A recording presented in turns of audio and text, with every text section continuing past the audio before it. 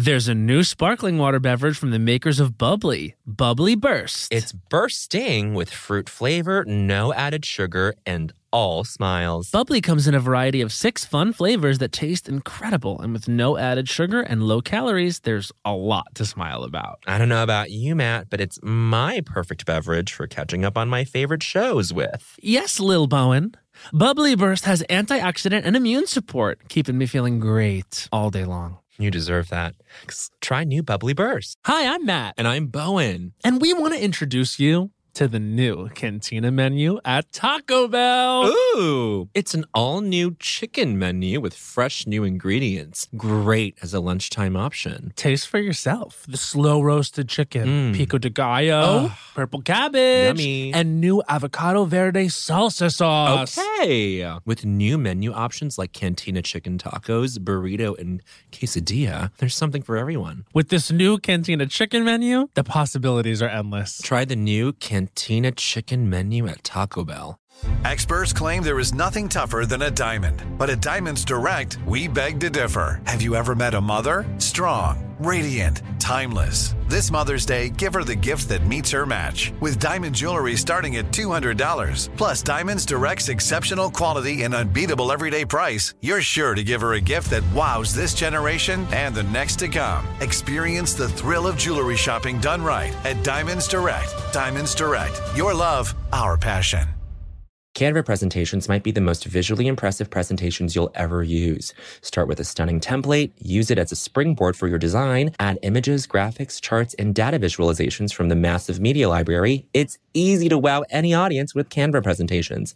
Canva presentations are perfect for any deck you want to design for work. Sales decks, marketing presentations, onboarding plans, you name it. Any department can nail their presentation with Canva presentations. Perfect, record, and share a talking presentation for people to watch on their own time. You'll appear in a video as a talking head on the slide, and it's the perfect solution if you can't be present in person or if time zones are tricky. Nail your next work presentation with Canva presentations at canva.com, designed for work. Hi, guys. I just wanted to jump on here with Little Bo. Say, hey, Bo. Hi. Okay. And we just wanted to let everyone know about our upcoming live shows. Ooh. We have several coming up. The first one is Queers Live. Bo, and tell them. Oh, babe, it's inspired inspired by, I should say. Yeah, inspired the very by. first queer Divas Live, starring all your favorite divas, but we're just putting a little queer spin on it. We're going to have so many great people. Larry Owens, Cola Scola, Josh Sharp, Aaron Jackson. Yes, Peter Smith, and more to be announced, more queers. More to be announced. Musical directed by the one and only Henry Kapersky. Ooh. This is on Monday, November 26th at Joe's Pub, the one and only. It's our very first ever Las Culturistas show at Joe's Pub. We love the folks over there. We're going to be, recording a little video promo for it in the coming weeks. You might see it. And you can get tickets at the Joe's Pub website, so please head over and do that. And then we have the gag, of course. It's I Don't Think So Honey Live at the Bell House on November 30th. Yes, this is going to be a pretty new batch of folks. We are really going to show you some new faces, darling. Our last one was like a Legends Ball type gig, but this is going to be such a fun, fresh experience. It's going to be so great. I can't wait for it. Yeah, you got to get your tickets to our I Don't Think So Honey Live at the Bell House on November 30th. And if you're on the West Coast, honey, I'm coming to you. Ooh. And I'm going to be doing I Don't Think So Honey Live at the Regent in downtown LA on December 5th. The lineup will be announced shortly, as will the Bell House lineup, but this is going to be so much fun. I loved our show that we did at Echoplex. It was so fun. I can't believe I'm missing this one. But you know what? It's for a good reason. Okay. Which is your wedding to wedding. yourself. Yes. Just kidding. He has work. So listen, I cannot wait. And then selfishly, I want to just plug a little show that I do here in New York City at the Duplex. It's called Have You Heard of Christmas? Oh, I love this show. Thank you, baby. I'm really excited. It's going to be on December 11th, December 18th, and December 22nd. So I'm going to do that show 3 times. And I really want you guys to come. You can get tickets, which are on sale right now. Ooh, those are the shows, and that's the gauntlet. Special guests. Special guests. And that's musical directed by Henry Kapersky as well. Yes. Oh, I can't wait for all of these shows. I will be at 3 out of 4 of them for sure. Honey. So please get those tickets and check them out. Yes. Forever. Dog. Look, man. Where? Oh, I see. My, oh, my. Bowen, look over there. Wow, is that culture? Yes. My goodness. Oh, Wow. Yeah. Las Culturistas. Ding dong, Las Culturistas calling.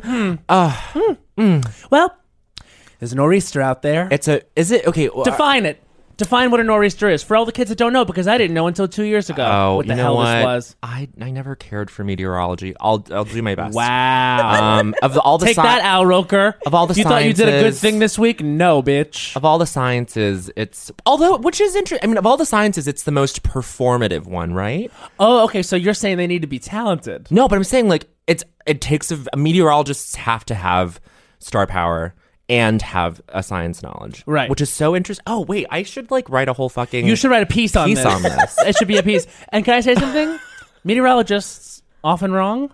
I mean, it's just their job is to predict, to like sort of.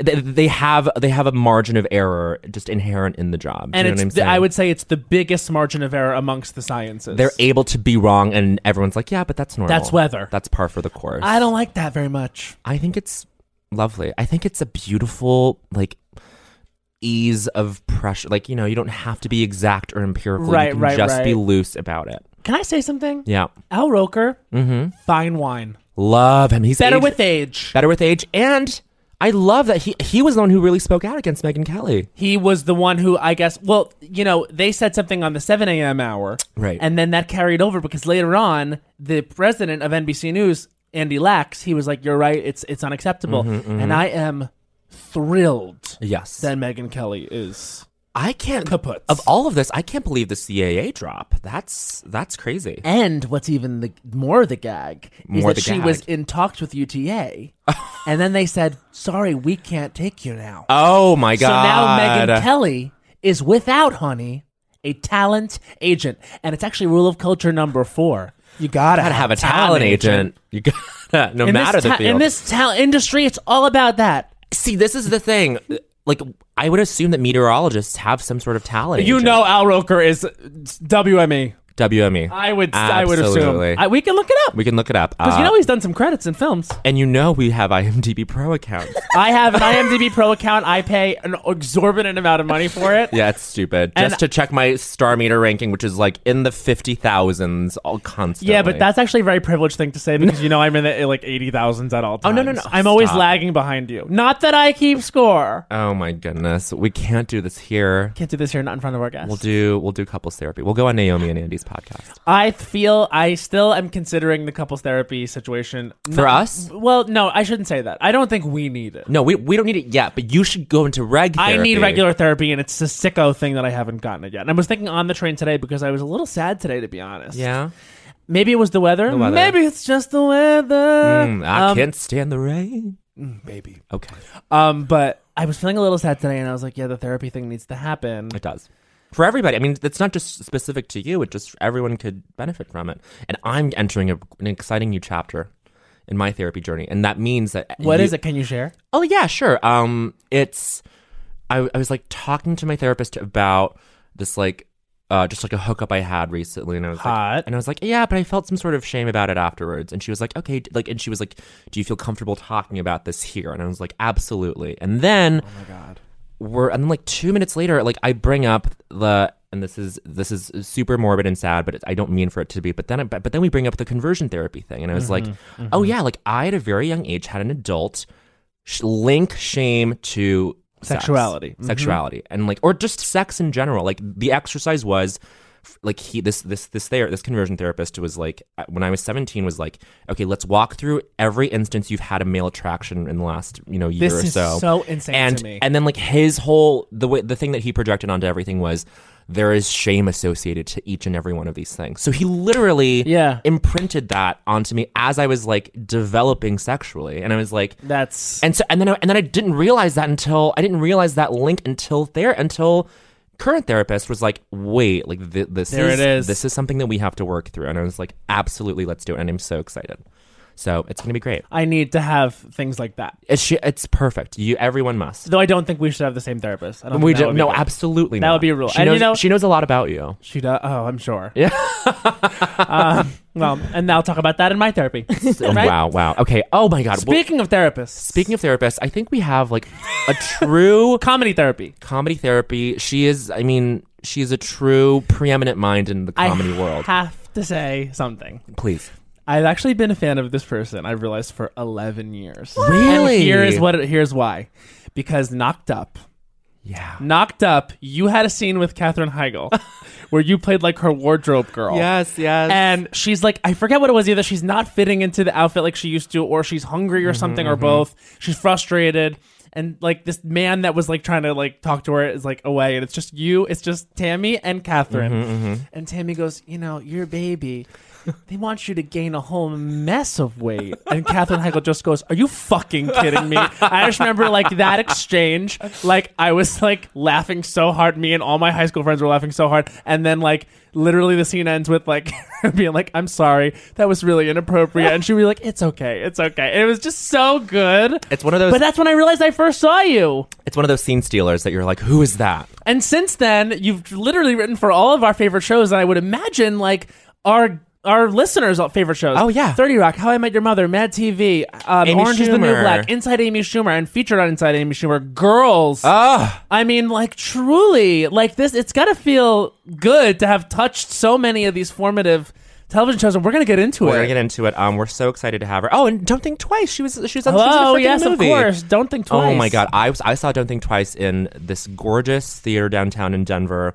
with a bunch of Sounds beautiful. NPR loving motherfuckers, and they ate it up, and they ate Tammy up. And so please give a warm ear welcome to our guest, Tammy Sager. Oh my God, such a fan. Wow, come on. Such a fan. You can't say that because it's like I'll smile too big. No, you guys, like I was telling you, I am horrified at how long it took me to find Las Culturistas. Because just a few months ago, and then I think I have listened to every episode, which is hundreds of hours that you've spent in my brain. Oh my God, hundreds of hours. But explain, because Tammy just recorded an episode of Seek Treatment, which I'm very excited to hear. So excited to hear. It's not a competition. It's not I love that you guys have made that clear. We got ahead of the narrative. I watched the Instagram story about it. That's how obsessed with you guys I am. It's just, there's people out there who want to watch the world burn. One of them is Joel Kim Booster. He came on here, and you'll hear his episode of Las Culturistas coming out. Oh, it must have already come out. It would have come out by now. Yes. And he sets the record straight about the Las Culturistas versus Seek Treatment situation. I don't know that the Las Culturistas one has come out yet.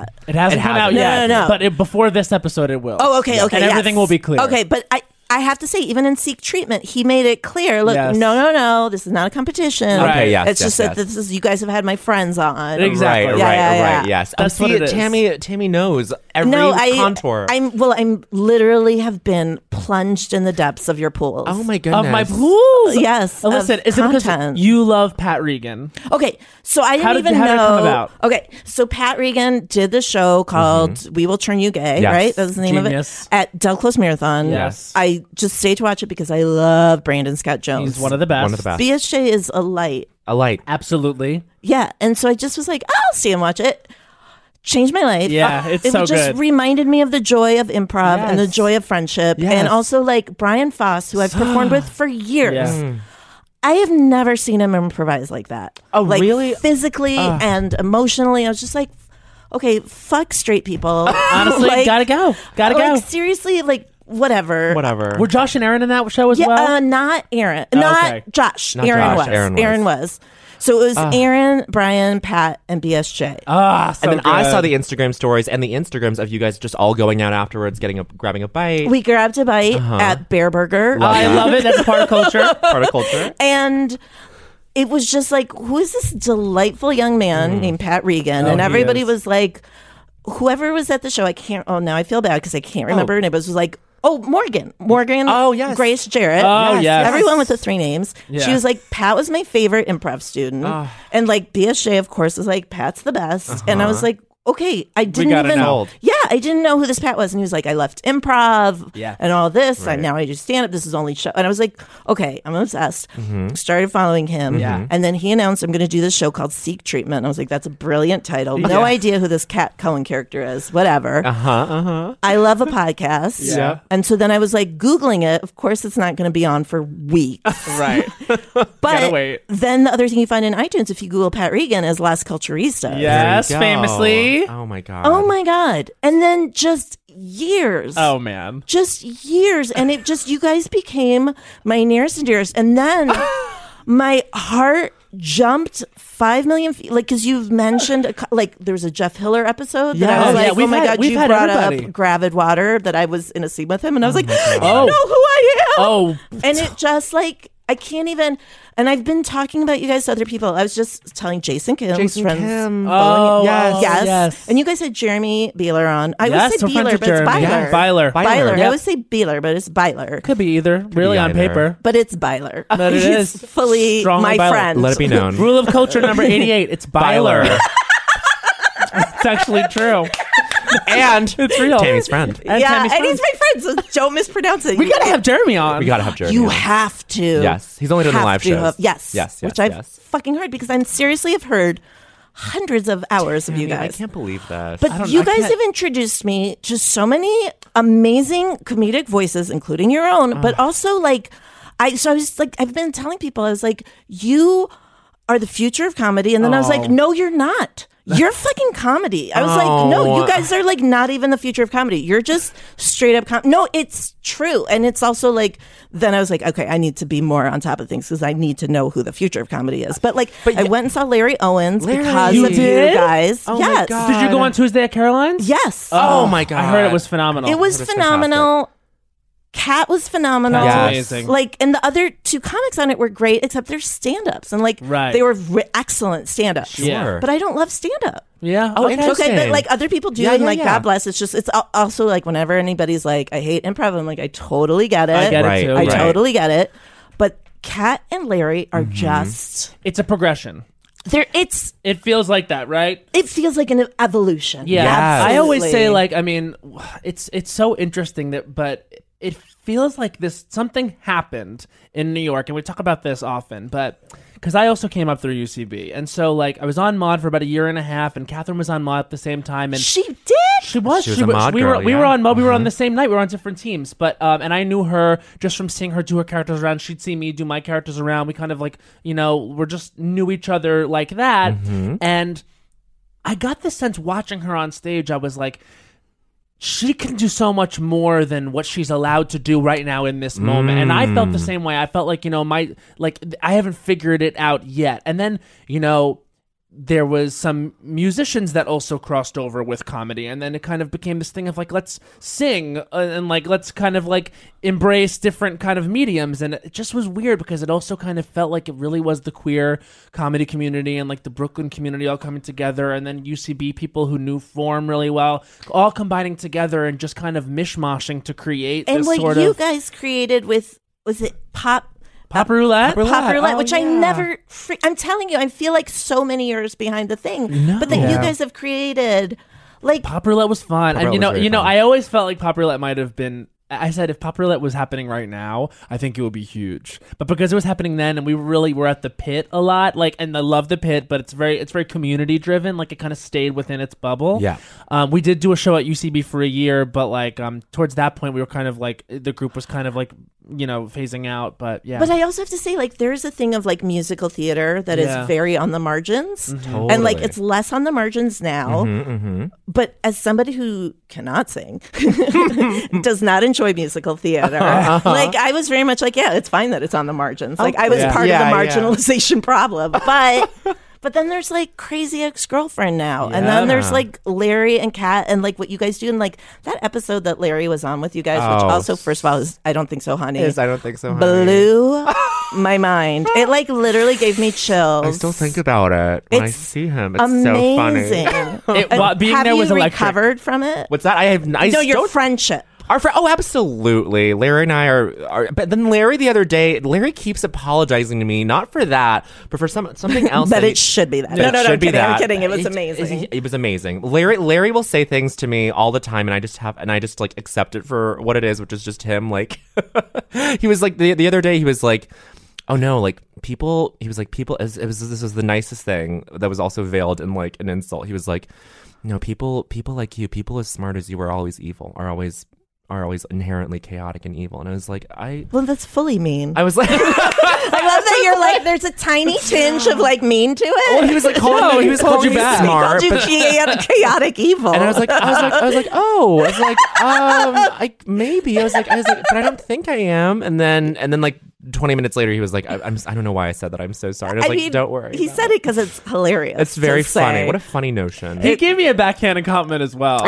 He was like, I never worry about you on stage. I know you're always going to kill. And like, there's not always jokes, but like, you always kill. And I'm like, Larry. I was like, I was here before you. I'll be here long after you. God. It's so funny because seeing him at Caroline's, like he's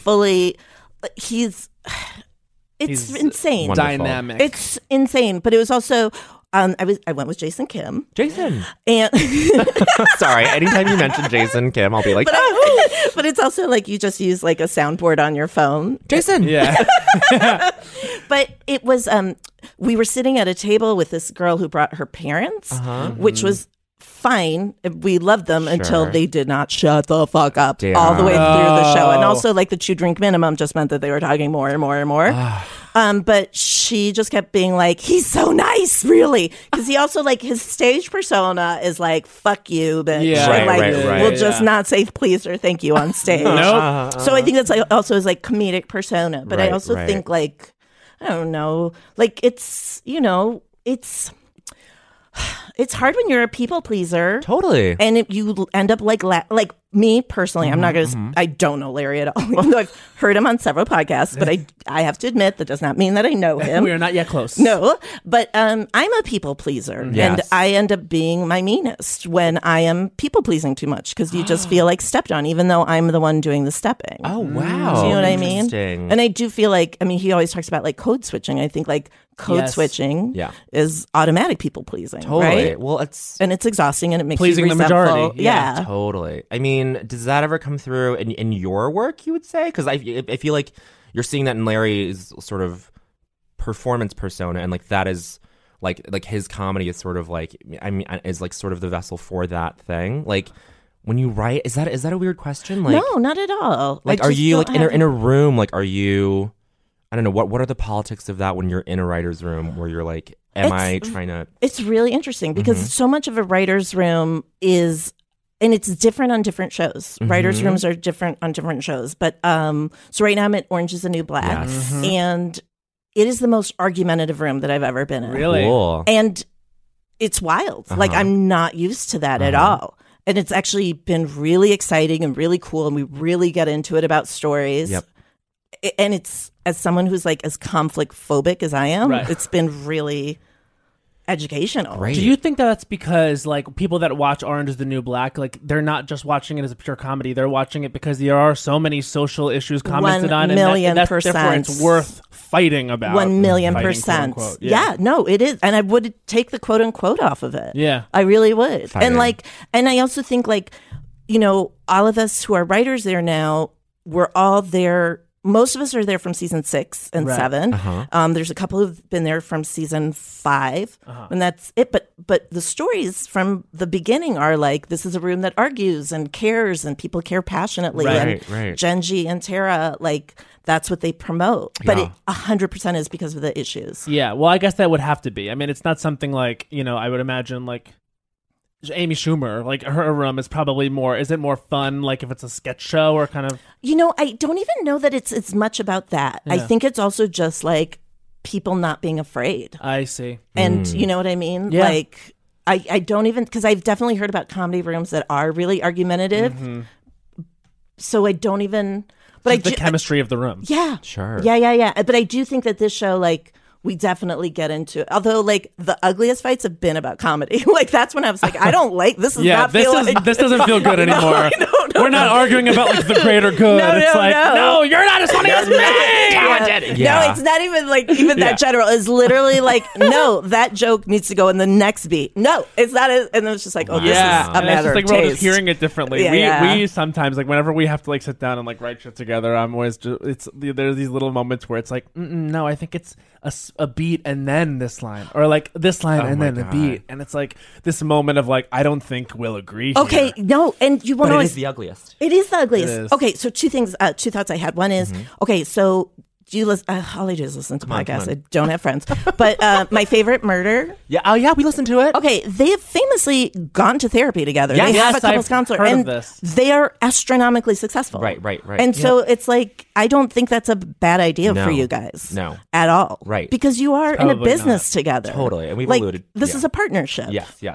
And the other thing I was going to say about writing with somebody is I really do feel like finding somebody that you write well with is like a one-on-one. That's like falling in love. Like it's very special and very rare. Like you can write with a lot of different people, but finding somebody where it doesn't feel like you want to fucking kill them and yourself. All the time. Yeah. I feel like that all the time with most people. Especially when you get put in a room that you didn't necessarily, like you're happy to be in, but you didn't necessarily choose the people in it. And by didn't necessarily, I mean you did not at all.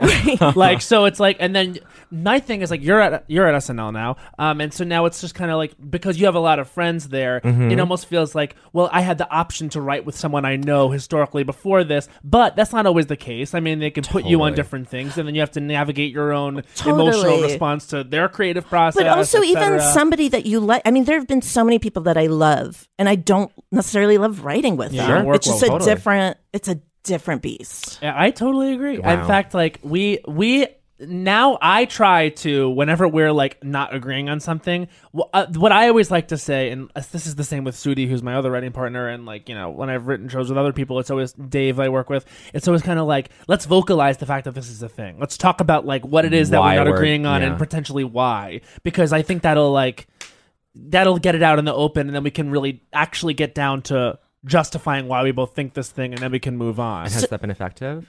I think it has. I'm genuinely curious. Well, I think that when you're really honest, at least you can understand where the other person is coming from. Yeah. We had a breakthrough last weekend. Ooh, I want to hear about it. We had an emotional breakthrough. It wasn't a creative breakthrough. Yeah, but it was necessary. The best kind of breakthrough. It was okay, so here's the tea. Yeah. So we went up to upstate New York. Yep. Me, saw the Sudi, pictures on the gram. Yeah, we were. I actually was actively trying not to post because I was trying to enjoy my experience. You were because very we good about did it. for the very first time. I had never done this, but we dropped acid. Okay. And so, now I have never done acid or mushrooms, but I've heard mushrooms are the thing to do if you're in nature. My friend, my other friend, who I won't say, they said she called herself a mushrooms girl, and I was like, okay, mushrooms girl. And then I was like, is that why you were like, let's do acid? But then my you know, I don't think he'd mind me saying this. My ex Henry, like he was a big proponent of, you know, going out and doing acid and going out in the woods or like in like some sort of park or something to be with nature at all. Psychedelics, yeah. So we did that, and like that was amazing. Just like literally sitting next to a tree and being like, "This tree is alive." Like, and then later on, we did have a moment where I realized that I hadn't said something to you that I think I needed to say to you, and you needed to hear. Can you share? Or is I will it too share personal? it. Okay. I will share it. I will share it. So when the SNL thing came about, I feel like I'm gonna cry right now. Yeah. Oh my god. Like then they say, "Well, we are offering you a writing position," and then there's that moment where it's like, well, I take the writing position. And so it's that moment of like, we're honest with each other. We're best friends. We talk about it. And this thing of like, I have to decide whether or not this is happening. Yeah. And he did decide to. And that he had to call me and tell me that was happening because there were plans for this podcast to move on and do other things. And I think this weekend was the first time I ever told you that had you not taken that job, that would have broken my heart. Like that would have like... And then I just like that was when I said that to you, I realized that was so important for me to say, and I think for you to hear. Yeah. How did it feel hearing it? It was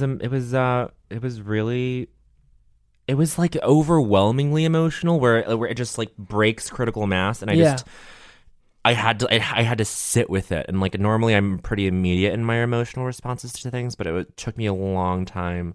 I mean, a relatively long time. Like, and then when I started talking, that's when I started to tear up and cry. But like, it was a big moment. But it was, and you know, and the thing is too, like, it's weird. I actually think if I have to say what it is that kept me from saying that and vocalizing that, because we are very emotional people and we share a lot. But I do have to say, I think it goes back to this thing of like, don't be too emotional or forthcoming or like whatever it is. I do think it's like what you were talking about before, the kind of repression that exists inside. But it's also like I'm so... Oh my God, you are crying!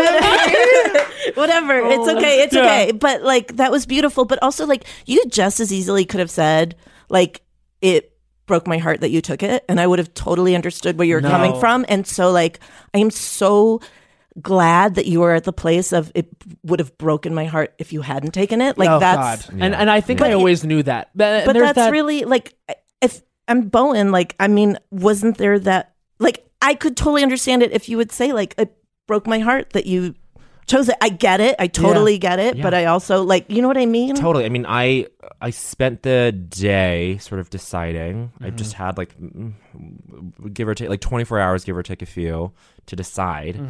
And Matt knew. Like, Matt was there every step of the way. Like, throughout that whole day, I was just, it wasn't like an open and shut thing. It was like I really had to, like, ruminate on it for, like, a limited amount of time. Because it was going to be a life change. Yeah, and so because it's interesting that yeses is also no's. Yeah, it meant no to a lot of other stuff. Like it meant turning down other like opportunities that were happening like concurrently that were like already in motion, and it had to sort of put the kibosh on that and on those things. And so, yeah, it was a lot. It was a very fraught day, and then I called Matt and sort of. Like that, I knew that was like this like sort of locus of the friendship that like we would refer back to for a long time. When it comes to travel, we all have that happy place. Whether it's the beach, ski slopes, couples getaway, or even a visit to that best friend you haven't seen in way too long, Matt. And Priceline wants to get you there for a happy price so you never have to miss a trip. Now, we all know we love to vacation together. We have various happy places. We love to go to Orlando, Florida. We love to go to Las Vegas, Nevada. We love to go to a beach anywhere. We love to go to Europe. But when we have truly traveled the world globally and domestically. My happy place is with my sister in any of those locations he just listed. And now, thanks to Priceline's VIP family feature, you can go to your happy place more often while earning deals up to 5 times faster with a group. When one person from the squad travels, everyone gets more deals, and you can even choose your own crew. It doesn't have to be your actual family. It could be your neighbor, your roommate, your mailman, anyone. The more you travel, the more you save. For me, I'm choosing Matt Rogers. I'm choosing producer Becca. Yes! Baby Hans. We're all going together, the Lost Coach family. So download the Priceline app today to save up to 60% off select hotels and go to your happy place with Priceline. There's a new sparkling water beverage from the makers of Bubbly, Bubbly Burst. Refreshing bubbles, colorful bottles, and playful smiles galore. Bubbly comes in a variety of 6 fun flavors that taste incredible, and with no added sugar and low calories, there's a lot to smile about. Each sip adds a burst of fun to your day. I don't know about you, Matt, but it's my perfect beverage for catching up on all my favorite shows with. Yes, baby girl.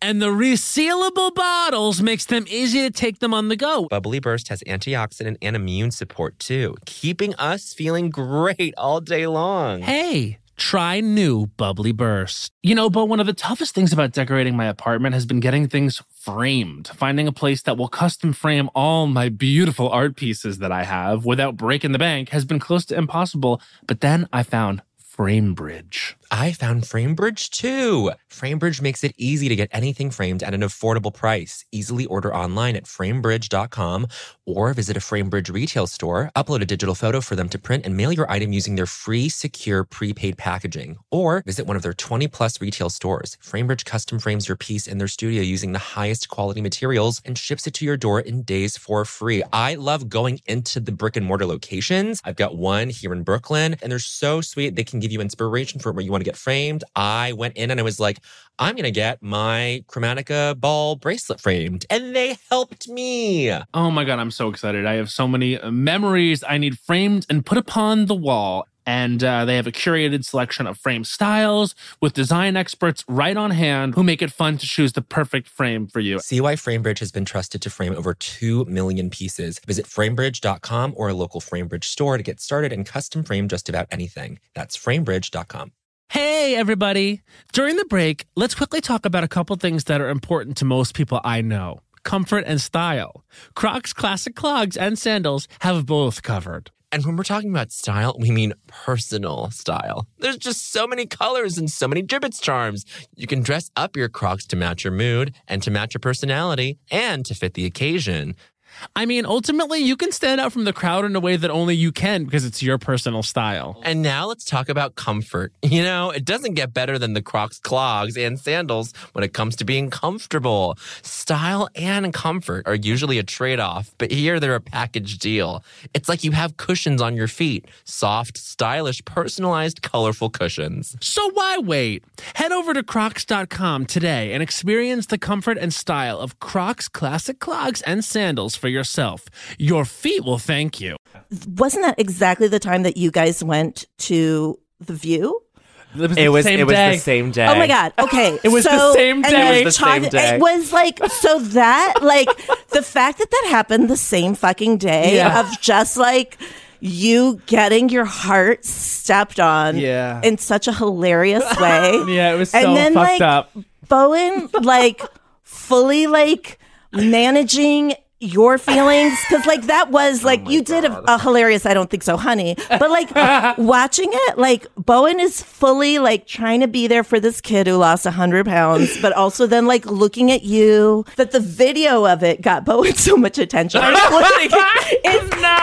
amazing, but it wasn't, but you again, know, I was thinking about it, of course, but it's also, I will say this as a third person, it only existed in a relationship. Yeah, of course. So of course it can feel like, oh my God, Bowen, the slow clap. But like the thing that was so amazing to me about it was the friendship. Mm-hmm. And the thing that I love about your guys and your podcast is the empathy and the love. Mm. And that's what all of that was. So it was also just like and it is like, it is funny because I know she means everything to you. And I do need to tell you that my time at Mad TV, I met her the day after she won. Because you guys shot the American Idol sketch with Deborah Wilson. Deborah Wilson as Whitney. She was Whitney. It was like all these has-beens who like were competing in American Idol. The fact that you remember, I fully do not. Oh my God, it was and fucking. That, you know what that was, which then gave birth to Gru. I'm telling you, Gru is Deborah Wilson as Whitney Houston. Oh my God. Gru is derived from that. I love that you guys know how amazing Deborah Wilson is. Absolutely. She has been like Maya Rudolph is amazing. Amazing. But Deborah Wilson had the best Whitney Houston.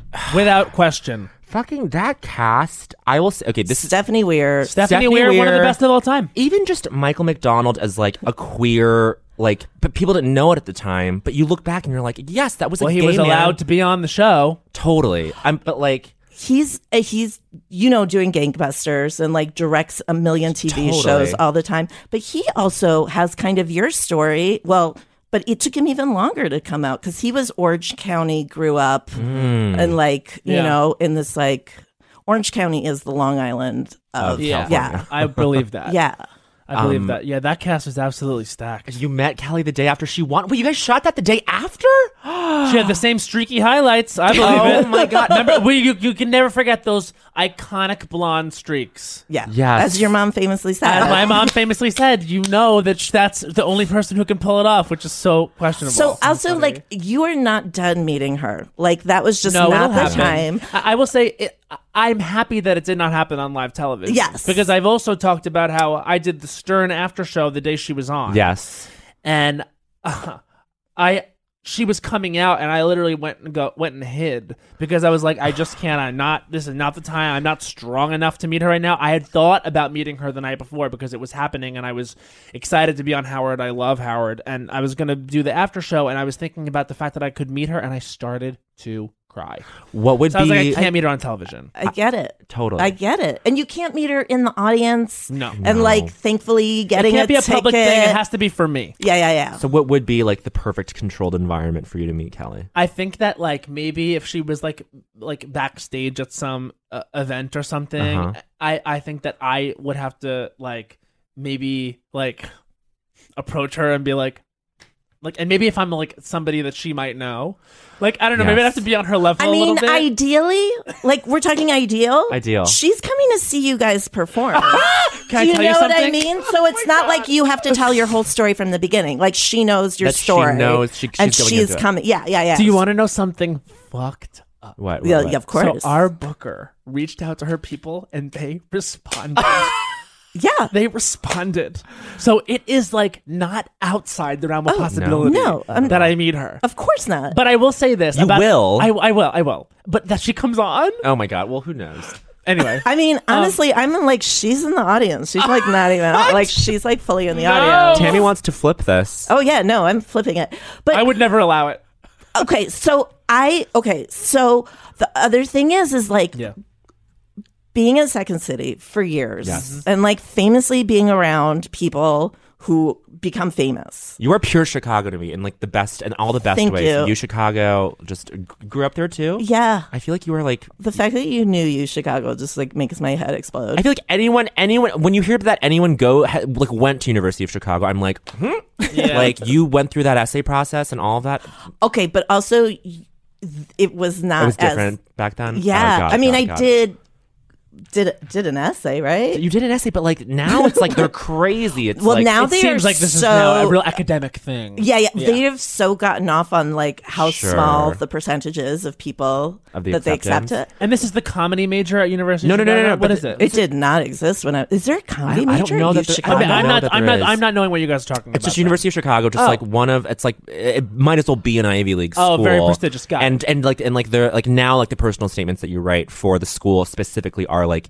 They're not just like talk about a personal experience. They're like, okay, now like for this section of the essay, write a 500-word dialogue with the following words in it: seagull, like spoon, spatula, like. Oh, that sounds just like improv. It's just like that fun. Like they're pushing you to like do stuff that you would never do at another. How do you know that? Because that was my dream school, University of Chicago. Are you really shitting me? No, it's true. NYU was not your dream school? I mean, no. Wow, some people dream different. That's actually rule of culture number 77. Some people dream different. So, but I yes. still have 88. It's Byler. Byler. She remembered the number. Okay, sorry. Some people dream different. Some people dream different. But you were talking 88 about Second and City. 77. We got also, how much has your life been determined by the fact that you went to NYU? And isn't that crazy? everything about it? Isn't that crazy? Because I think it's like, we essentially did start our professional careers as 19-year-olds. 100%. Yeah, which is Nuts. an advantage. You were talking about Second City. Yeah. Oh, so being around people that like watching them get SNL while you are across the stage from them. Crazy. You know what I mean? Right. Or like watching them get whatever they get. Like all that stuff. And then just being like on stage and being like, I am the person who, when the show is happening, you're not watching me. Which is like such a mind fuck. Totally. So I've so been in that position. But then like look at like Natasha Rothwell. Have you totally? Oh my God. And who's like The I star love of Insecure. The star of stars. I love Insecure. One of the most exciting shows that is out there. I know. And then she's going to be in freaking the next Wonder Woman. I cannot believe this. But it's also like, or Jessie Klein. Jesse. Yeah, right. Let's face it, Matt. Nobody likes going to the doctor. It can be inconvenient. It can be very inconvenient. You have to take time off work and drive across town to talk to a stranger, essentially, about your most intimate needs. And sometimes they can get intimate. And they can get intimate. Yeah. Yes, the needs. While being poked and prodded and feeling judged. But luckily, there's PlushCare. Using PlushCare is a great way to discuss with a trained physician whether Truvada or PrEP is right for you. You probably already know, guys, that Truvada for PrEP is over 98% effective in preventing HIV, and now you can get PrEP from the comfort of your own home. And we want to just make sure that everyone knows you should always be using PrEP in conjunction with a condom. Yes, it's actually rule of culture number 72. You should always be using PrEP in conjunction with a condom. PlushCare lets you see a doctor quickly via video from your phone or computer, and most major insurance is accepted, so you pay your usual copay, and appointments are available every 15 minutes. There is a reason why PlushCare is the largest online provider of Truvada in the U.S. Our visits are 100% confidential. That means no judgments, no stigmas, no side eye from a girl, your guy. They will also be working with your insurance to get your medications covered or help you find a cost assistance program. Getting Truvada is simple. Go to plushcare.com/prep today or search PlushCare, one word, on the App Store. Book a 15-minute appointment and pick up from your local pharmacy. Use the promo code DINGDONG for $30 $30 off your next appointment. Again, that's the promo code Ding Dong for $30 off your next appointment. So visit plushcare.com/prep today, and you can use the promo code Ding Dong, DINGDONG, for $30 off your next appointment. Let me ask you a question, y'all. Would you ever in your life, even once, buy a t-shirt for $50 if you actually knew it only cost $7 to make? I would not. And with Everlane, you never overpay for quality duds, aka clothes. Everlane only makes premium essentials using the finest materials without traditional markups. And you get to know the real costs of what you're getting, so you know you are never overpaying. I mean, I would hate to overpay for a little cheap dud. Everlane wants you to know what you're paying for and why. There's radical transparency here about every step in the process, from the materials they use to the ethical factories they work with. Ethical being the key word there. Ethical being the key word there. Because Everlane sells directly to you, their prices are 30 to 50% lower than traditional retailers. Everlane's clothes look better, cost less, and last longer. Now, there are so many essentials that are really great over at Everlane, including their Cotton Crew t-shirt. It's simple, stylish, and it's made from quality materials, like I've been saying. The Cashmere Crew, that's something I've seen Bowen rock 100%. I love a straight fit denim. They got it over at the Everlane. The Twill Weekender bag for all you people on the go. I mean, the list goes on and on. Everlane's timeless essentials are just what you're looking for. No frills, just quality, which is actually the title of my penis. And right now, you can check out our personalized collection at everlane.com/ding dong. Plus, you'll get free shipping on your first order. That's everlane.com/ding dong. Everlane.com/ding dong. Forget what I said before about my penis. When you experience real joy for people that you love getting stuff in this business, you quadruple the joy in your life. Like, it's really like when you, and that is why I teared up when you were like, it would have broken my heart if you said no. Because I was like, it took me a while to get there. And I'm so touched that you're there. And I'm not, it is still a fucking process. So if, like, it will change and all that. But if you choose to accept that joy, you have so much more joy in your life. Yeah. Because honestly, everybody is getting stuff all the time. Yeah. So why not love it when people you love are getting it? Right. Do you know what I mean? Totally. I'm just like holding myself, just like listening to all of this. I mean, I don't really have anything to add. It's just, I'm just so curious about. Well, and it's also, I'm projecting totally on you. Please project. But it's really scary to be the person who gets stuff.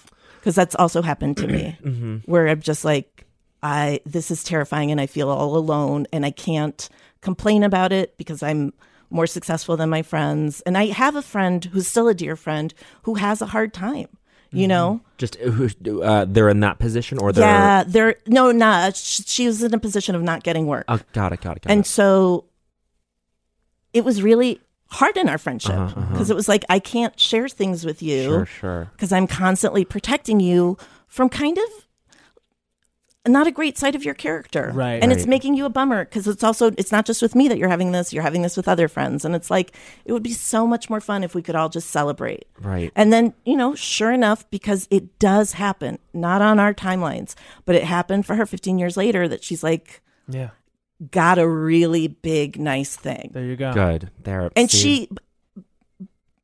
which is great. Yeah. But also, how much greater would it have been if she could have enjoyed all of us every step of the way? Yes. And that's, I guess, too, that like, it just, not that tripping on acid made me see this, but I was standing there and Sudie and I were like holding hands looking at the fucking sky. And I was like, oh my God. It doesn't matter.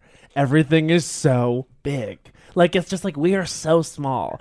And all you have is like joy and like good energy you can give other people. Yeah. You know what I mean? Like, the ego doesn't matter. Right. Like, we're all lucky enough to be out here healthy and doing this kind of stuff. And like, we get to like do this shit for a check once in a while. Yeah. And how awesome that your friend got this. Oh, that got the recognition that he deserves. Yeah. And it's also just a positive in the industry. Yeah. Do you know what I mean? Because it's also like the more people we love whose work we love get stuff, the better it is for us. Yeah. Because that means that everything's changing. Well, I mean, hey, don't think twice. There you go. There obviously is media already written about Isn't this. that wild that he did that? What's so crazy about that movie is so Birbiglia was not from the improv world. Yeah, really. What made him want to do that movie?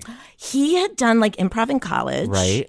And then he went into stand-up and did amazingly well in stand-up. Like early 20s was on Letterman. He was, right. Isn't that wild? Oh my God. He's such a regular guy that you forget how wildly successful But he it's is. like him and Mulaney and Kroll were all in that little Georgetown coterie where they Really? blew up so Yes. Yeah. And also the difference between stand-up and improv is like you kind of blow up on your own. Totally, which is wonderful. So then he started doing improv again a few years ago. And then he did that This American Life thing. I mean, like, wasn't that it? It was like him sort of, he and Ira both started doing improv I think it was like at Magnet or something. Ira started taking improv classes at Magnet. I don't know that was connected to Birbiglia. To Birbiglia, okay, got it. I don't know exactly, but Birbiglia did a show at the Dow Close Marathon called Mike Birbiglia's Dream. Yes, I remember this. Yes. And I wasn't there for that. Right. But then a few months later, he was like, I want to do that again. And he asked Gethard. Cool. And because I lost this other job that like broke my ego, I was able to go and do that with him, which was such a dream. So cool. Okay, I want to talk about this more. So what are, I want to talk more about these examples of the end of one opportunity, just sort of like drawing a straight line to like the beginning. Because it always does seem like you are someplace so cool. You know what I mean? I was like, Tammy's running for that. I mean, the things I just listed, I was like, that's the contemporary defining pop cultural stuff for people that love television, our age, people that love comedy. Well, that's prestige stuff. Thank you. I've been so fucking lucky, and it's also one of those things of like the narrative, you know what I mean, always feels different than the like, reality. Right, and feels like different than how it is on the inside. And the thing too, so that thing of drawing a straight line, that's actually a Martha Beck exercise. That is, have you guys ever read her? I don't know. Martha Beck. Is this like a Twyla Tharp, like an Artist's Way type of thing? Yes. Yes. I need it. Yes. Okay. Yes. Steering by Starlight, Find Your North Star. Can't recommend it enough. Wow. Can't recommend it enough. Oh my God. She has so many amazing exercises. So one of them is like, think of a time that you were so incredibly happy and fulfilled and like yourself, and you know what I mean? Like, and pick now a time that you were the opposite. And then you can draw that straight line between how one thing led to the other. Whoa. That's so interesting. And once you do that exercise, you're like, oh my God, I did not even see that. And it's 100% true. She also has this really cool exercise called shackles on, shackles off. What is this? Okay, so this feeling of, and it's hard to get yourself to do because you're like, oh, I don't, because it makes you feel bad, but it's like a meditative thing where you have to think of like a time in your life and like really do it and like close your eyes and feel it in your body where you felt like you didn't belong, you felt, you know, like nobody got you, where you felt terrible about yourself and all that, and really go there and really feel it in your body and do that thing of like, how does my head feel? How does my neck feel? You know what I mean? Like really find that feeling in your body and then shake it off, and then do the same thing with like a great time where you felt most, and like really feel that in your body. Shackles off, yeah. Yep, and that's shackles off. And then when you are trying to decide something, like how something makes you feel, because it gets so convoluted, she's like, is this a shackles on or shackles off feeling? And really going to your body. That's really good. Wow. Yeah. And because it really is that simple. It is, but it's hard to make yourself do. Yeah. Because it's also complicated, because there's also, sometimes it's not just a thing, it's a relationship. And you're like, how does this relationship make me feel? Yeah, that's a big one. Yeah. I mean, you've talked, again, listened to hundreds of hours of you. But like your relationship with Henry, again, we've literally just really met like Go an there, hour though. ago. But it sounds like he's a beautiful person. He is. And I only know that from you. But like you've also talked about, like that was a relationship that was over months before it was over. Yeah. And how hard it is to let go of that. And like it's really terrifying to look at somebody that you love that still in your body, you're like, the dynamic as it is now is not right. Right. And that's so scary to look at. Well, I think that what I've learned is that loving someone and having that person be right for you are mutually exclusive. Or they're not mutually exclusive. Say that again? They're not the same thing. They're not the same thing. Right. So that's what's so hard about it, is knowing, wow, I'm not good for this person. This person's not good for me. Unfortunately, I love them like family. Yeah. And then I said recently, like, I actually said this on Catherine and Pat's podcast. I said, it's this thing that's happened over the past like 8 months, which inconveniently enough, it's happened over the past 8 months when I was dealing with a lot of other stuff where it's like, you really have to move on from this relationship. I had to tell myself, like, because I had not. And he sort of moved on. And so I was like, wow, it's like this feeling that you have to actively decide to just put away. You know what I mean? It's this thing that's never going to, because it's like something in the world. That feeling already takes up space. And so it's never going to not take up space, but you have to decide to take it and like put it in the back of the closet. And maybe you don't shut the door of the closet. Maybe the doors will open, but whatever. But you do have to just put it away.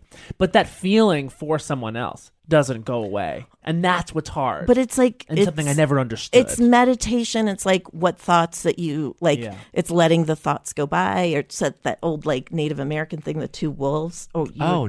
I was just responding to you, linking this back to this meditative practice of just letting something go. Yeah. Where you're like, oh, just because I have a thought, I don't have to dwell in it. Totally. It's just going to go by like a car on the road. Right. I mean, if you're talking in these terms, Matt, of putting something away in a closet, if you're like giving it some vague like temporal thing, like that, like I think that just means that you're displacing that feeling and you're going to address it later on.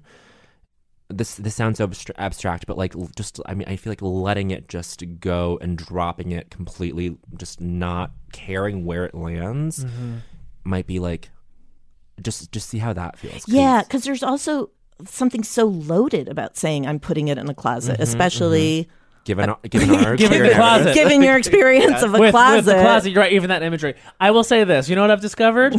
Muting on Instagram. Yeah, muting on Instagram has saved my life a little bit, because I tweeted to all the boys I've muted on Instagram. Oh. Like I'm just kind of like. If I get like an obsessive feeling about like someone, I mute them. Yeah. If somebody hurts me, I mute them. If someone's not good for me, I just mute them. And it's crazy that social media even has this power. And I was talking about feeling a little depressed a couple months ago, and Sudi was like, "It's social media." I think, especially like when you start to get a little bit more attention, it's exciting because social media is like, hi, like we're all looking. And then it's like, whoa, that's also not real. And it heightens all these kinds of emotions that you would ordinarily have. So the muting has been big. My friend and I, we talked about it like Big Macs, where it like feels really good and then you feel like hell. It's Big Macs. Yeah. It's Big Macs. And it's, It's Big Macs is the title of that. It's Big Macs.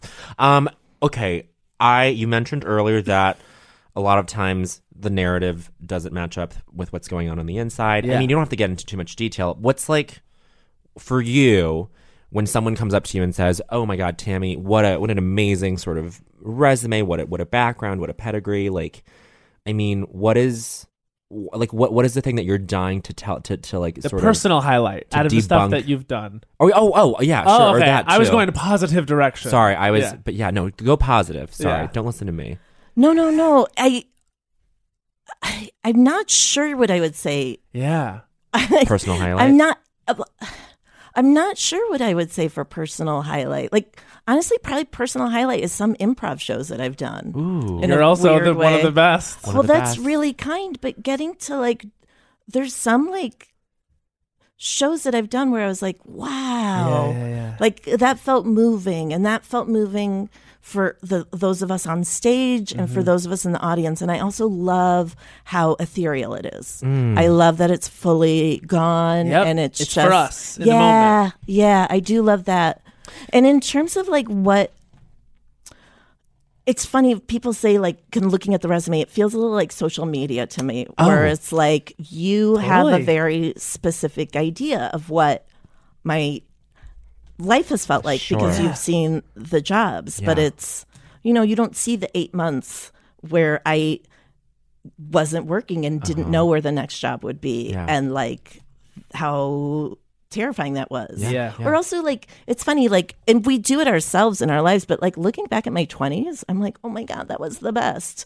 But I remember being in my 20s and being like, what the fuck is happening? And I don't know what my job is going to be and all that. And like, where you're just like, oh, but it was so great because it was just about the joy of it. And you're like, no, there was so much fear and uncertainty. Totally. It's very rose-colored glasses. Like, but I mean, you sort of can't help but have that weird misty-eyed thing about it. It's like, oh, it was this formative thing, but you didn't know it back then. But I definitely try to then turn it back onto what I'm doing now. Like, especially when I'm feeling like, then I definitely try to be like, Tammy of how many years ago, how would she feel like that she gets to do this and like getting that attitude of gratitude. That is a huge exercise, I think, where it's like whenever I start to feel really bad, I'm like, hold on a second. And I actually like, this is maybe sounds a little gross, but sometimes I will list the things I've accomplished. Not just gross. Just for myself. Fully healthy. And I look at it and I'm like, fuck yeah. Like I did so many other things I wanted to do. Honestly, like it's like when I was like, you guys are the future of comedy. No, you're just comedy. I'm just the end of comedy. But like, I do feel like such a kinship to you guys and like to you, like how I was in my 20s. Do you know what I mean? I mean, I've been I like, this is so crazy, but like when we had Fran Gillespie on the show, I said to her, I was like, you were the improviser that I used to seek out. You know what I mean? Like when I was going to UCB classes, and there was also you. I mean, I remember Tammy, 80, and Spo. That was one of my favorite shows that I had seen. Tammy, 80, and Spo. And then Tammy and Spo did a like a 2-prov show like a couple years back at DCM, right? Or was it Tammy? Was it always Tammy, 80, and Spo? It was Tammy and Shannon have friends, and so Tammy then and Shannon have friends. Yes. Okay, so that was just so great, and like, and just it's crazy to even be like that. My friends that I'm friends with Brandon Scott Jones. You know what I mean? I totally get it. That I'm friends with Josh Hart and Aaron Jackson. You know what I mean? It's just like, and I think they would like roll their eyes and say, "Okay, bitch," and me saying that, but like, really, that's.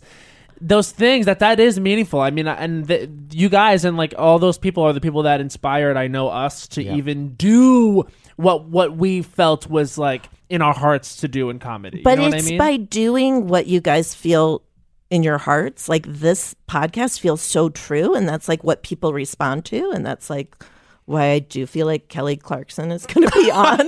Like, you know what I mean? Like that's how it's going to happen. Can I tell you why I think I love her so much, and I know why? It's because she broke out. I think I've told you this. When she like broke out, I was 12, and so I think I had just realized I was gay at 11. When did you realize you were gay? Oh, I can't put a time to it. That's so funny. Well, I can remember the also moment. I don't know that you've ever talked about conversion therapy on the podcast. Not on the main pod. Wait, what's the non-main pod? There's our Patreon. Yeah. Oh. Yeah. I've done the So Patreon are you still not going to talk about it? No, I'm happy to talk about it, you guys. It's a Patreon exclusive. Me talking about thing is, like, because we do the RuPaul's Drag Race recaps on Patreon, and a contestant this year, Dusty Ray Bottoms, talked in depth about going through conversion therapy. Wow. And so when we were reviewing that episode, Bowen did detail a little bit of his experience. I detailed it. But yeah, and it's so funny because it was something that I thought I had like rear view mirrored behind me for all these years. I was like, I'm so past that. I'm living out loud. How did it happen? So it was the first sort of outing, which wasn't even an outing. It was just my parents finding this like saucy like IM transcript. And then with who? With just some random guy on the internet. On the internet, it was a gay robot. It was a gay robot. Essentially, it might as well have been. And then so they found that and it was just like 2 weeks of just coming home to like my parents like crying, us all crying at the dinner table. I'd only seen my dad cry once before this when my grandpa died, and then I would just come home to him crying every day. And it was like, what? I was like, I was. And then eventually you're just like, I have to fix this. Mm-hmm. And so you'll do anything. Feel a responsibility. Totally. And then my parents just having this sort of gap in cultural understanding, which I don't begrudge them for at all. They were just like, well, this is a problem, and what do? We fix it. Mm-hmm. P.S. There's plenty of Native American, not Native Americans, white Americans who do the same. Yeah, totally, so totally. Yeah. And so, they found this, grew up in Denver. They found this guy in Colorado Springs who went by an alias and who had a very sort of. Why did he go by an alias? Because they constantly get harassed by activist groups and all that that stuff. are trying to do the right thing and shut this down. I love that he is cloaked in shame. Yes. He's in himself closeted. He's literally cloaked in shame doing this thing where he's adding shame. Yeah, right. Exactly. There are so many layers of shame to this because, but anyway, he was in Colorado Springs. We're focused on the family as all these mega churches are super religiously fertile place. And is your older sister, is she off in college at this point? She's off in college at this point. She's trying to, and Yang, I think she's listening. She's trying to sort of straddle the line and sort of play to both sides. And she I don't give her the credit, but she really had to moderate and mediate a lot of stuff back then. And from far away. She was doing something and having her own formative experiences in college, I'm totally sure. She, for her to sort of be sort of lured into this other thing. But that's so I think it's very different being Chinese. Yes. But being Israeli and we moved when I was 3 and my brother was 13 and my sister was 8, it's also you feel like your siblings are the only ones who really get it with your parents. Totally. And so even when my parents were being wrong, I still fundamentally felt like they were being right. Do you know what I mean? So it's also I would be surrounded by people being that's insane, that's ridiculous, and being well, but you have to see it from their point of view. Right. So that's where a sibling really comes in because they see it from their point of view. That's essentially what she did. And then at first my response was to lash out and be how can you how can you sort of not pick a side? How can you try to understand them? Because you're dad because crying. you're the one who's in pain. I'm the one. Yeah, but it's totally. also. But so are they. And it's so unbearable. So yeah, so just would drive an hour and a half each way with my dad, and then those were actually bonding experiences between me and my dad. Weirdly, where we would just have conversations that had nothing to do with. But it's 3 hours of one-on-one car time, which is fraught and whatever. But wow, that wasn't even. I mean, that was the highlight of the whole thing because the sessions themselves were just. I mean, they started out as just plain old therapy, talk therapy. With somebody with a really fucked up agenda. Totally. Someone with quacky diplomas on the wall. And then by the end, that was when he started this exercise of just let's walk through all these different times you felt attracted towards a man. How did you feel in your body? He would just try to apply these just didn't you feel terrible about yourself while you were attracted to this person? That's what the source is. And then by the end, yes, when in your adolescence do you feel anything sexual and not feel horrible, crazy already? Totally. And then yes, that's true for everybody. It's true for everyone. And then the last session was when he was just trying to give me some parting wisdom about the whole experience. Wait, so was there we're going to do 20 sessions, or was it It was limited because the timing of it was I was going to college immediately after this. This is the summer before college, summer before NYU. Getting you all closeted for NYU. Such a fucked up shame. And your parents just being oh my God, we have to do this. Well, and then, but the NYU thing came out of, and it's so funny that just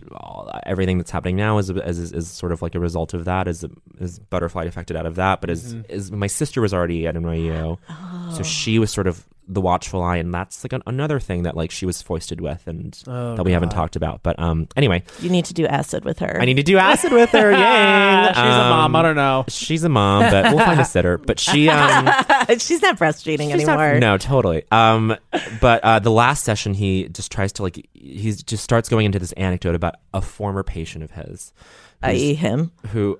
Well, he narrates in the third person. He was so this guy's driving down the highway in California, gets off at San Bernardino. It's 2 a.m. He stops by a Denny's, and then he looks up, and the waiter's there, and the waiter starts making eyes at him, and then he switches to the first person, and then he's and I was am I really gonna have sex with this guy? Starts to sort of, and then catches himself mid-story being oh, I just outed myself. Oh my God! He was like, this was a couple months ago, and like, this is a couple months ago. Like this was a couple months before this last session with him. Yeah, he said this had just happened. This had just happened, and then it was like very obvious to me that I was like, oh, this is all a fucking sham. Yeah. So thank God you got that little peek. Totally. Where you're like, does not work. Does not work, and even the person who is administering this kind of quote unquote treatment. That I sought Boy treatment. Erased. We need this movie. Oh, stop! And then 1,000,000%. Like that. Honestly, I was just like, you got to write this. You got to write this. Oh my God. This. I don't know. You got to write this. And you will one day. You will one day. one day. And the best part was after, like, my dad had very politely been like, if you have any sort of referrals for people who do this in New York, we would love that. And then the funniest, to me, this is the funniest thing in the world. After our session ends, we're saying our goodbyes, and then he pulls out this sheet of paper and he goes, so these are the names I was able to find of people who do this in New York, but you know, it's not a lot of people, and the closest person is in New Haven, you know, like some like Connecticut town, like 50 miles away. And I was like, oh yeah, okay, we're not going to keep this going because people don't do this like in New York, and they just don't do this in general. Like, he was, I don't know. And no wonder there was no one in New York, because you wouldn't be able to A, keep that practice running in New York, totally. And B, like you're exposed to the fucking right things. What's so terrifying to me about, like, okay, that's so obvious and blah blah blah, and then it's our fucking vice president. Yeah, is somebody who absolutely believes in it and puts money into it, and you're just like. Yeah, I don't know. So anyway, that's the whole sort of. So story when did you come out to your parents for real? And we're like, for real. It was beginning of senior year of college. So it was like me kind of going back into the closet after my sister graduates that semester. I come out to all my friends, like i.e. Matt and the rest of the comedy people at NYU, and then spent about a year and a half closeted again, or closeted to my parents, but out to everyone else, and then.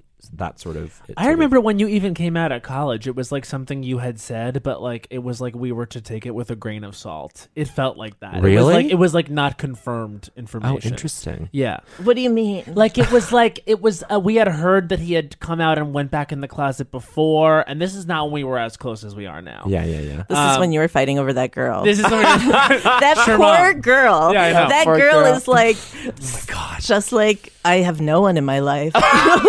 No, she's doing great. But I met you. I met you when we were both quote unquote straight, right? And then I was gay first, and then you were gay. But we were told that you had been also gay 2 years before, and then you went back into the closet, and so no one was really could be sure. Oh my God, that's so college. Funny. I don't know if I can trust him. Oh We my don't know God, if it's he so college. It's so college. Wait, we have to ask Tammy the question. We haven't even asked Tammy the question. Let me put my button on what I said put the before, button which was on. the reason I liked Kelly Clarkson is because being 12, I saw America fall in love with someone for being who they were, and I thought, wow, maybe someday someone will fall in love with me for who I am. Oh. And so then I was like, well, not yet, but maybe one day I'll come out of the closet, and then I can be Kelly Clarkson levels of beloved. But you saw her, and you hung that hope on her in a way. She was huge for me because I just saw like America fall in love with her, and she seemed like.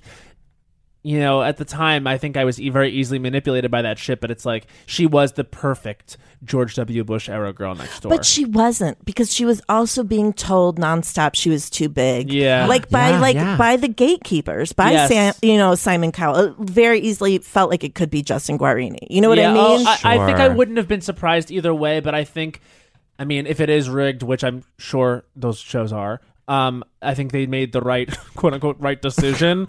And the right rig. I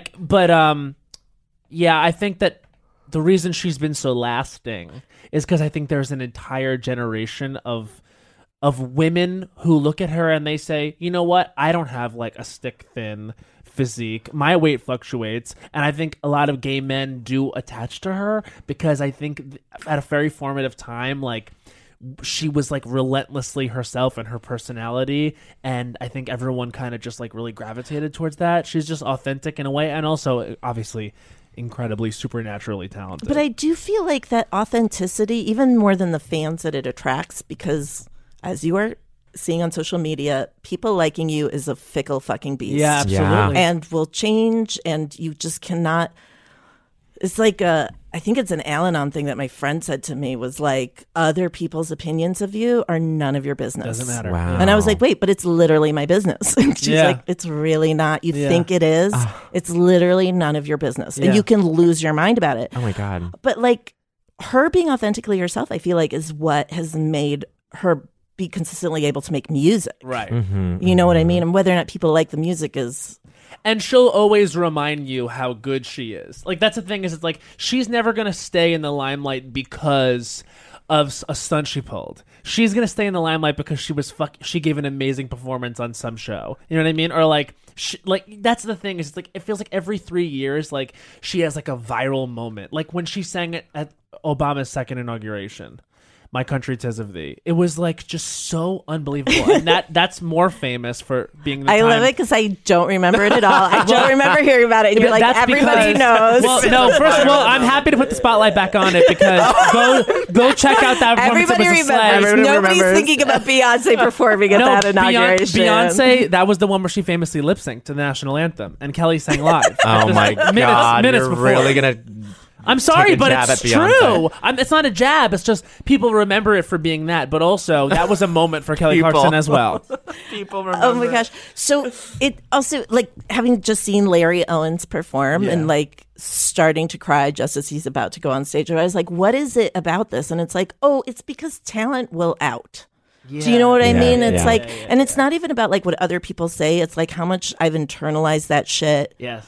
And just like, I feel like Kelly Clarkson, I'm sure she internalized shit, but she also didn't let it shut her up. Yeah. And she is huge. Outspoken too. Very outspoken. Let's ask the question. Let's ask the question. Tammy Sager, what was the culture that made you say culture is for me? Honestly, Second City, because we saw it when I was a kid. Like I grew up in Chicago. You grew up with it. Yeah. We grew up, and my parents would go to Second City, and this is at the time where like you'd go and they would sort of decide where you sit. And my mom would fully lie about not being able to hear well. So we'd sit right up front. Yes. I was way too see? Young. I saw Steve Carell. Wow. Bonnie Hunt and Dan I love Castellaneta. Bonnie. Dan Castellaneta, too. Yeah, Mary Gross. God. So like Tim Kazurinsky, like since I was a little kid. Wow. And did not understand most of this stuff. But no, I fully remember seeing Steve Carell and Steve Colbert were in a show together. Oh my God. Where they did the waiter bit maybe, or was that before or after that? Anyway. It's so amazing. I don't remember the waiter bit. The waiter bit where they're just like they for some, like they're explaining the specials of the night, and they just, for some reason, it makes them super nauseous. So they're like so they're just like on the verge of vomiting as they're describing that's these. so funny. I don't remember that. That's so funny. But wait, oh my God. So what was the biggest difference between? Okay, we'll talk about. But also I have to say, like, seeing Second City and being like, and this is also when people in Second City weren't blowing up. Sure. Like even like maybe they'd get SNL. Maybe. Like that was the biggest thing, but it wasn't like Judd Apatow times. Totally. So I remember seeing Steve Carell and being like, "Oh, that's so sad. He's never going to be anything because he's so talented." Yeah. And then it was like, "Oh, he's on the Dana Carvey show that doesn't last, more than a minute." And then it was like when he fucking got 40-Year-Old Virgin, or even like when Anchorman happened. Yeah. Oh, wait a minute. Oh, so yeah. And then you were pretty much ingrained in that system at that point. Maybe not even like so. I was a math major at U of C, and like I really didn't see how it was going to happen. But then I wrote a paper about improv, and so then I got into the improv group there, and that's when I was like, I love this so much. Wow, Tammy. I mean, you are basically. Yeah, I totally spaced. I knew you were a math major at U of C, but I totally spaced on just this. The trajectory being like not necessarily a straight line either for you. It didn't feel like I would ever get anything, and it also felt like I remember when I was like, I'm going to submit to some shows, and like somebody from Daily Show had like fully told the producer, and I was on main stage, which is like the highest that you can get, and like said like we're looking for writers, and the producer there didn't.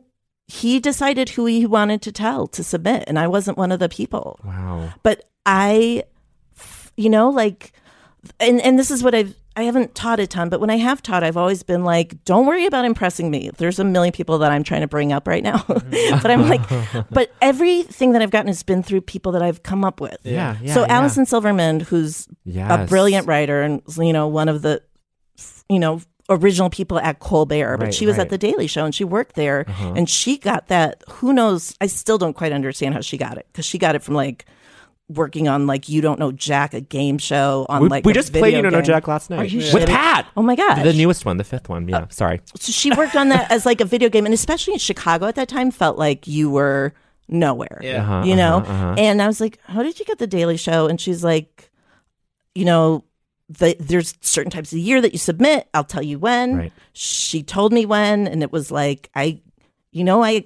got that job offer, but I also then got the job offer at Mad TV. Right. And then I chose Mad TV, which I'm still like, okay, I did that. No, I love that. But it was also because I didn't fundamentally want to write sketch or jokes. Yes. I wanted to write longer narrative stuff, and I just it was a very hard decision. I had that 24 hours of what am I going to do? Sure. And then, and then I decided to go. It was also, this is how long ago it was, but it was before Daily Show was union. Right. Oh. It was pre 9/11. Wow. And that TV was? Yeah. Yeah. Well, there you go. And it became, it's Comedy Central, but it became union very soon thereafter. Got it.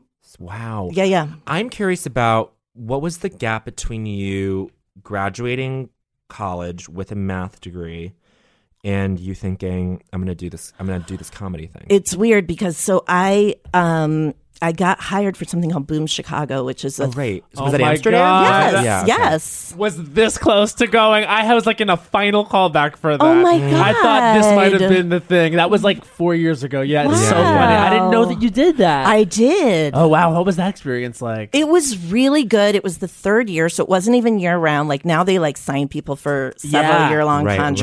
Yeah, it was a 2-year thing. It was a 2-year commitment. Crap. Yeah. Mine was 7 months. Wow. Oh wow. Yeah, and it was you fully had to go and hand out newspapers that advertising the show. You had to do 2 hours. It's called cronting for every show you did. God. And I was so bad at it that I ended up doing bookkeeping. Can I do this? But I got it while I was still in college. Wow, great. And it actually was the beginning of turning things around with my dad, because things were really bad with my dad. And I got this, we had this fucked up agreement where I wasn't supposed to do any theater. Wow.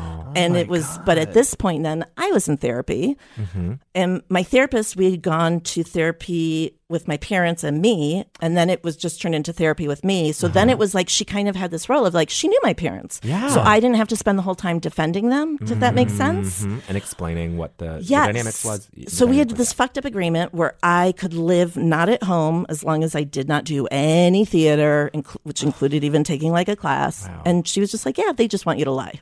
They've set up a situation where you lie. And I was like, okay. So I performed under the ridiculous stage name of Sadie Cohen, because I was everyone Sadie Cohen. Title up Sadie Cohen. And P.S. I needed a stage name. But I got this job. Yeah. And it meant oh shit, I'm going to have to go to Amsterdam. I'm going to have to leave college before I graduate. And I remember calling my brother, who's 10 years older than me, and being how do I do this? Because what I was going to do is just call and be I got this, I'm going. Yeah. Bye. Wow. And he was instead of asking Abba for permission, ask him what he thinks. Okay. Not asking for permission, I'm asking for advice. And so I did. Wow. And it wasn't can I do this? It was hey, this happened. Didn't get into the details of all the auditions that I should not have been doing. Yeah. Right. And or what a selective process that is anyway. Yeah. And also he couldn't understand that it was a real. Well, again, this is how long ago it was. It was when there was this book called Let's Go. Let's Go Europe, and they had just had a shout out in Let's Go Europe, so it was this it was a real thing, prestige thing. Yeah. And so he was okay, let me think, and then he came to the conclusion I should go. Wow. Which was okay, well I'm going anyway. So who was there while you were there? So this was before Seth Meyers. Yeah, he went the year before. He went the year after. I should say. Oh, yeah. Wow. Amazing. So, yeah.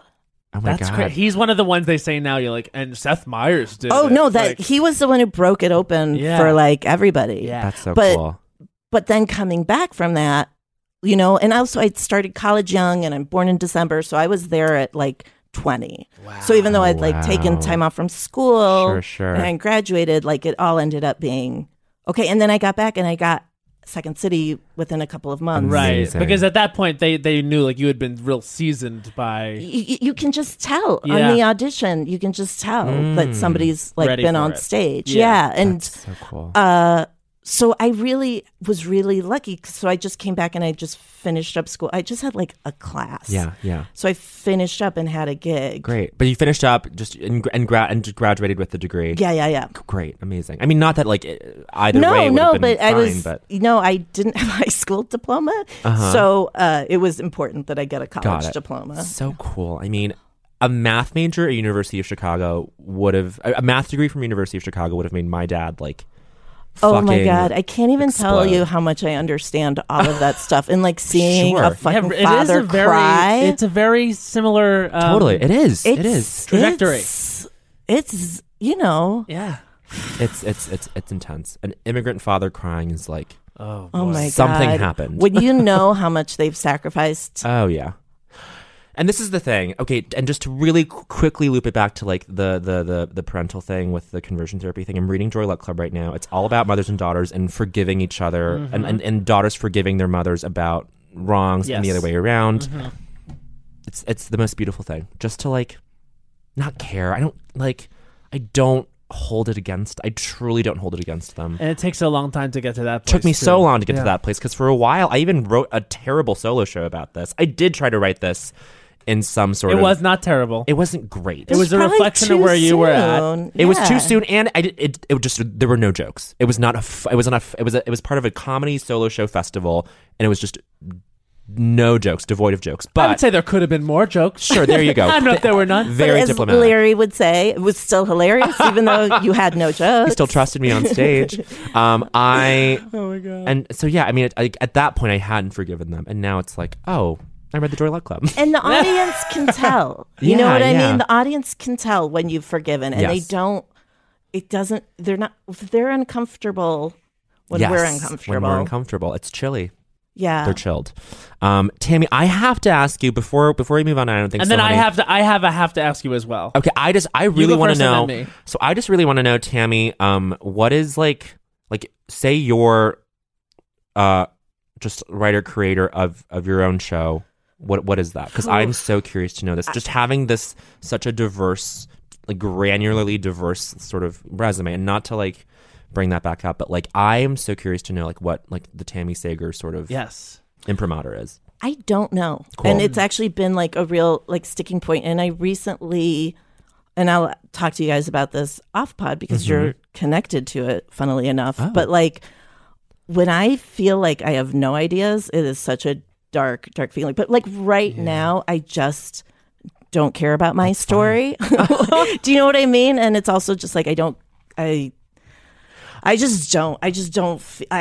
that time where I'm like, I care about some other people's stories. And so I've been listening to something. I'm like, oh, I think this is a show. Got it. But I don't know what my show is. I'm not even necessarily asking like, what is the Tammy Sager show? No, I know what you mean. Right. But even this, where I'm like, this is a show that I feel like I could run with these and I'm inspired by these people. But like, I don't even know. That's fine. It's okay. I mean, I thought like during this break from SNL that I would have all these ideas and I would work on all this stuff and like whatever, like I have all these premises thought out, but like didn't even feel compelled to like put pen to paper. No, you gotta fill the well sometimes. I think the scary thing about like the past like maybe even not year, like past like 8 months for me is just like I've always every year just always spit out so much creative stuff. Like you know me, I know you. Like and like I'm always creating, and this year and this kind of like last 8 months, I think because I have a lot of stuff personally going on, it's just so much going on up here, and I think that's why I need a therapist. I haven't created as much, and that's got me in such like a funk. You need to fill the well. That's what Tammy just said. Fill the well. Yeah, and also stop beating yourself up for like what your perceived production is, because it's also like as somebody who listens, I'm like, you're producing all the time. Well, that's another other thing. It's just like we sat around the table at our acid trip, and they were like, everyone say one good thing that you're proud of over the past year. And they all went around, and it was coming to me, and I was like, oh my God, I have nothing to say. I don't know what to say. But it's not I have true. nothing to say. And then I just started crying. Of course. I was like, oh no. And then literally as I was there, I was like, wait, hold on a second. Like, this is classic me, like, killing myself for no reason. But that's also why it's great that you're with people who love you, who know you, who can be like this and also this and also this. It was important. It's just like, that's like something I shout out to everyone as much as I can. Is like, go easy on yourself, y'all. We're all trying our best. And do drugs. Oh my God, I would never. No, the thing is, like, I also really don't think that's like, I feel weird about saying this. I was just like, because we're so honest on this podcast. Sometimes I'm like, when is too honest. But I'm like, you don't need to do drugs to get there, people. Don't. Yeah. Oh no, and I don't. You know what I mean? Like, and actually, like, me getting high shut me down so hard. Yeah, I think I think there's also something to that. Yeah. So no, I just think there's no blanket thing for anybody. No. Yeah. It's very true. Well, what's your have to ask? Oh, here's what I have to ask. What was Katherine Heigl like? Oh my God. Okay, so I've wanted to tell you this. Yeah. This and also I have two things to tell you. That and also about Tyra Banks. Oh, yeah. Oh my God, yes. Katherine Heigl was a fucking delight. Yes. And I bet she was. She was loved on set, like, whatever. I was there for a matter of hours. But, like, Judd loved her. Like, she was a delight. This was the first time I'd filmed anything. Yeah. So cool. I fully yelled my lines because they were in the other room. So I was like, it's fine. And I was just like, she was, like, I felt like she was whispering to me. And then I was, like, fully projecting so they could hear me. And then Judd came in. He was just like, just a little smaller. And I was like, oh, he means just like whisper, just like, so then I just like concentrate on talking really quiet. Honestly. Like that was Screen acting is just talking quietly. Oh my God, Alec Baldwin like straight up just whispers. Right, that's what Tina says too, right? Yeah, like, yeah. In Bossy Pants, she's like, he just like speaks at a low whisper and a low decibel, and then you're like, oh, but it's all there. Yeah. Like that's part of it too, where you're just like, because especially as a live performer, you're like, oh, okay, well, I'm selling it's time it to perform. Yeah, and it's like all those instincts, just shut it down and just like trust that your eyes. Yeah, well, just be is hard because then you're just like, I'm really big and like just being. Same, I'm big too. No, but then it's like if you just concentrate on talking really quietly, like it all just sort of happens. It just happened right now. In this moment. Right. You just like, it's weird. I got pulled in. I was like, whoa. Well, I know it's so, but it was like if you just told me like to be small or whatever, I'd be like, I can't. But if you're just like, so she was, she was a delight. She was loved on set. She was loved on set. She was a delight. And then it was such a bummer when that came out because I remember because you guys were just talking about it because it was also like. It wasn't like a few months after it came out. She was like, oh, it would have been cool if it was like opening weekend. She was like, it was a bummer and all this. And I was like, oh, dude. The timing here's what I think. I think she could have, I think a bunch of things could have happened. She could have waited to maybe express that particular opinion, even if it was justified. Right. I think everyone could have maybe read that whole article because there is context involved. I'm so not with you on this. I think that Judd and Seth were way too harsh on her. They were not, though. At the time, they really handled it graciously. You think? 100%. They're still talking about it like as of recently, though. Well, and I think that's. I feel like people ask them about it. Yeah, that's true. But also consider how much fucking work that they did. Yeah. Like when you're directing and writing a movie and like. As somebody who's fully acted in like 1.5 things, but like it's so much easier. Yeah. Do you know what I mean? Totally. And it's like she got to come in and be a star of a movie that the other star was like hustling and writing and doing all this work when the director is doing, and he's also like throwing all this stuff out and then in editing for 1,000,000 months. It was their baby. They have done so much work, and then she gets to be a fucking movie star off of it. And she won an Emmy basically for that movie. She didn't win for that season of Grey's Anatomy. I'll tell you, she won because the buzz had been such a groundswell. The buzz had hit, and it was time to award her. She benefited from that movie in huge ways. And then the thing that really sells me of like dude, this is on Catherine, not on them at all, is what she fucking did to the writers of Grey's. You're right. That was very revealing. That was trash. That was trash. The pale. It was trash. But I'll say this. But were you the one who were like, I love that she took herself out of consideration? Well, you thought she was being generous. I thought she was doing what, because when I was, that was also, you don't have to announce it. You just do it. Just do it. Some people do this where if they win the next season, they'll pull themselves from consideration. But oftentimes, totally unceremoniously, especially on a show like Grey's Anatomy, where there's many other actresses that are deserving of and often nominated for that very same award. And so I thought to myself, when it was announced that she was removing herself from consideration, I thought she's being kind to Sandra Oh and Chandra Wilson, who, and at the time Kate Walsh, who really could have won that award. And she could have come in on that angle. She could have totally been like, absolutely, but she had to be nasty. Totally. She had to be nasty. And you can tell that was when I was like, oh, maybe now the knocked up thing does seem weird. And also, like, who is she being nasty to? Do you know what I mean? Because, like, also when she the people who bust their ass to write for her, which sucks. Yeah, who bust their ass like 6 days a week when she's working 3 days a week. And like I know the single cam life is hard. Writer's life is longer hours. There you go. And you're not getting anything for free, and you're not getting your photo taken and all that. I mean, and to do that to them after they got you an Emmy, it's just so shitty. It's crazy. wasn't given the material to warrant a nomination. Like, that's nobody just asked you. And also, it's like you? on a show like that where they're trying to write for like 12 cast members. Yeah, and all the things that they must have done, and like, how much did she get from getting that Emmy? You know what I mean? All the free stuff she's getting, all the more money she's getting, all of that. But yeah, no, nobody's been her bigger enemy than herself. Yeah, there you go. This is why you need someone, an insider like Tammy Sager. That's why I wanted to ask the question, because I did honestly, it's this thing that has followed her for so long, and I do think there is a sexist element to it, because I do think that men have done way worse and literally been nominated for Best Director at the Oscars after their indiscretions.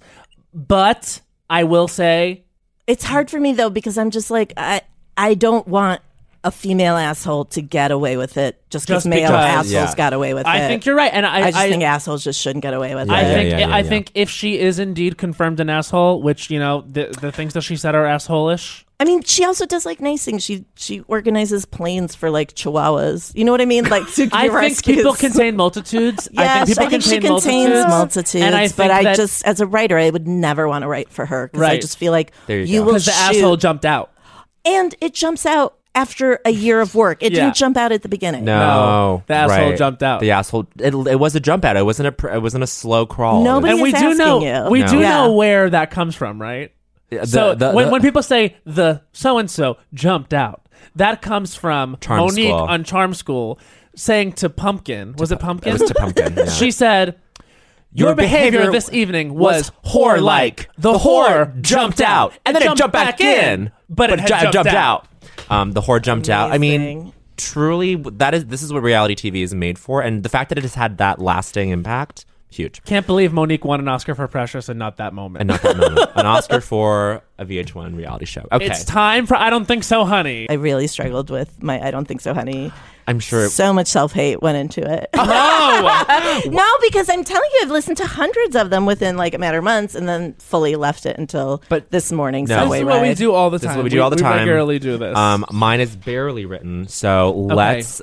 Should I go first? You should go first. I have something very. Okay, mine is potentially very dumb, but we're gonna go. This is Matt Rogers. I Don't Think So, Honey's time starts now. I don't think so, honey. When people say, "Hey, it's me." No, bitch. You better say your name if it's the 90s, which is when a lot of people did this. Hey, it's me. Hey, it's me. Well, I just picked up the phone. What do I have your voice memorized? Oftentimes, the hey, it's meers, I don't think so, honey, them, because I don't know you. I don't know you. If I do, you can just say, hey, it's me. Who's me? Especially, hey, it's me nowadays. Yeah, bitch, I know who you are. I have a cell phone that says your name on it. I don't need to hear, hey, it's me. Just start the conversation. Everyone's time is very valuable. 30 seconds. Hey, it's me.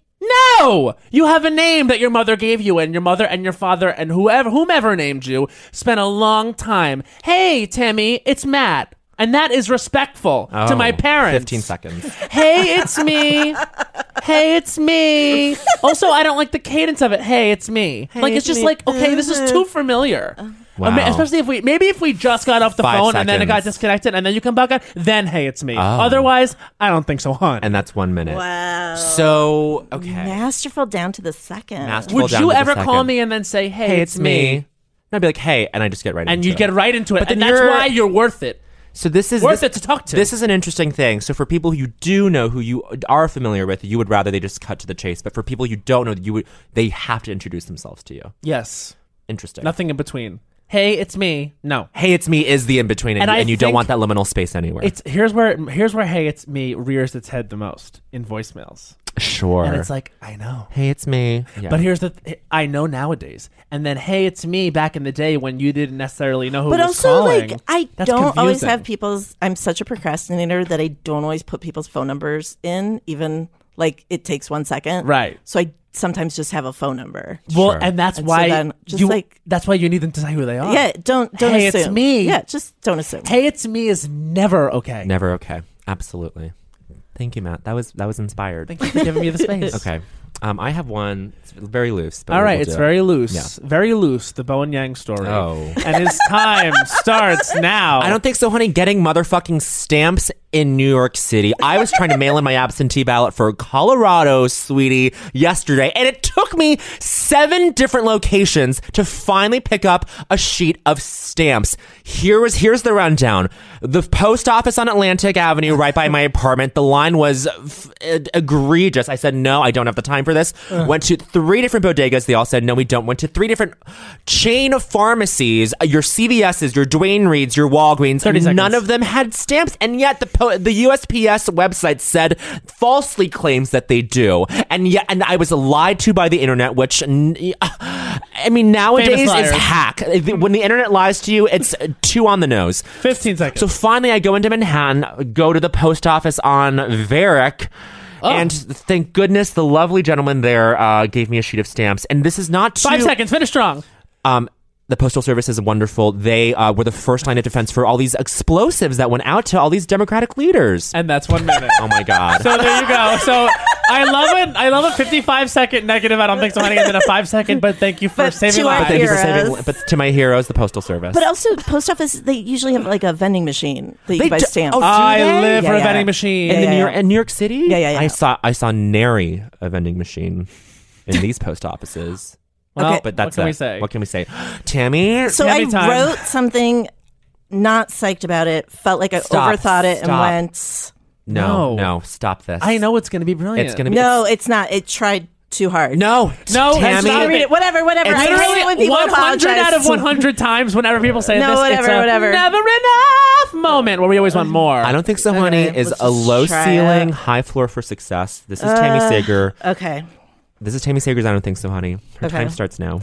I Don't Think So, Honey. Me ending up in this shittiest of all timelines where the Cubs won was the first time of the simulator, getting lazy, flipping some switches that never should have been flipped, feeling the outer edges of the Truman Show glitches just in the names of who we are dealing with, like the few Republican senators willing to once in a while stand up. His name is Jeff Flake. It's seriously Flake, and he's not even going to bother running again, and he flakes Ivana and Ivanka. Okay, and the feeling like there are no repercussions for any misbehavior except for the arbitrary swats of the universe fly swatter that somehow managed to splatter Al Franken's body against the walls of the U.S. Senate. Bill Clinton is still doing a book tour. No one cares. And nobody blinks an eye when number 45 doesn't decry the murder of a Saudi journalist, but instead says that that was the worst cover-up ever. And you can feel his outrage. If only it had been a better cover-up, he could have looked the other way. He would have screamed fake news, which honestly, remember when that was the problem Hillary was facing before the election? 5 seconds. And it's like a rapist taking the mantle of victimhood from the raped when, that's exactly what happened. And I don't think so, honey, when we're accepting a Supreme Court justice saying he was a virgin for years when the allegation was not penetration, but almost choking her as he laughed and fumbled and tried to stuff his drunken, privileged young rape dick and failed. And he's seen as the victim, and I don't think so, honey. I don't think so, honey. 1 minute and 14 seconds. Every second was essential. And can I tell you something? That was the most words per minute of any I Don't Think So, Honey. And that puts you in the Guinness Book of World Records. And the most holistic, just covered everything that is happening. Every ill in society. It's the I Don't Think So, Honey we need for today. But I'm also like, what is happening in my other timeline?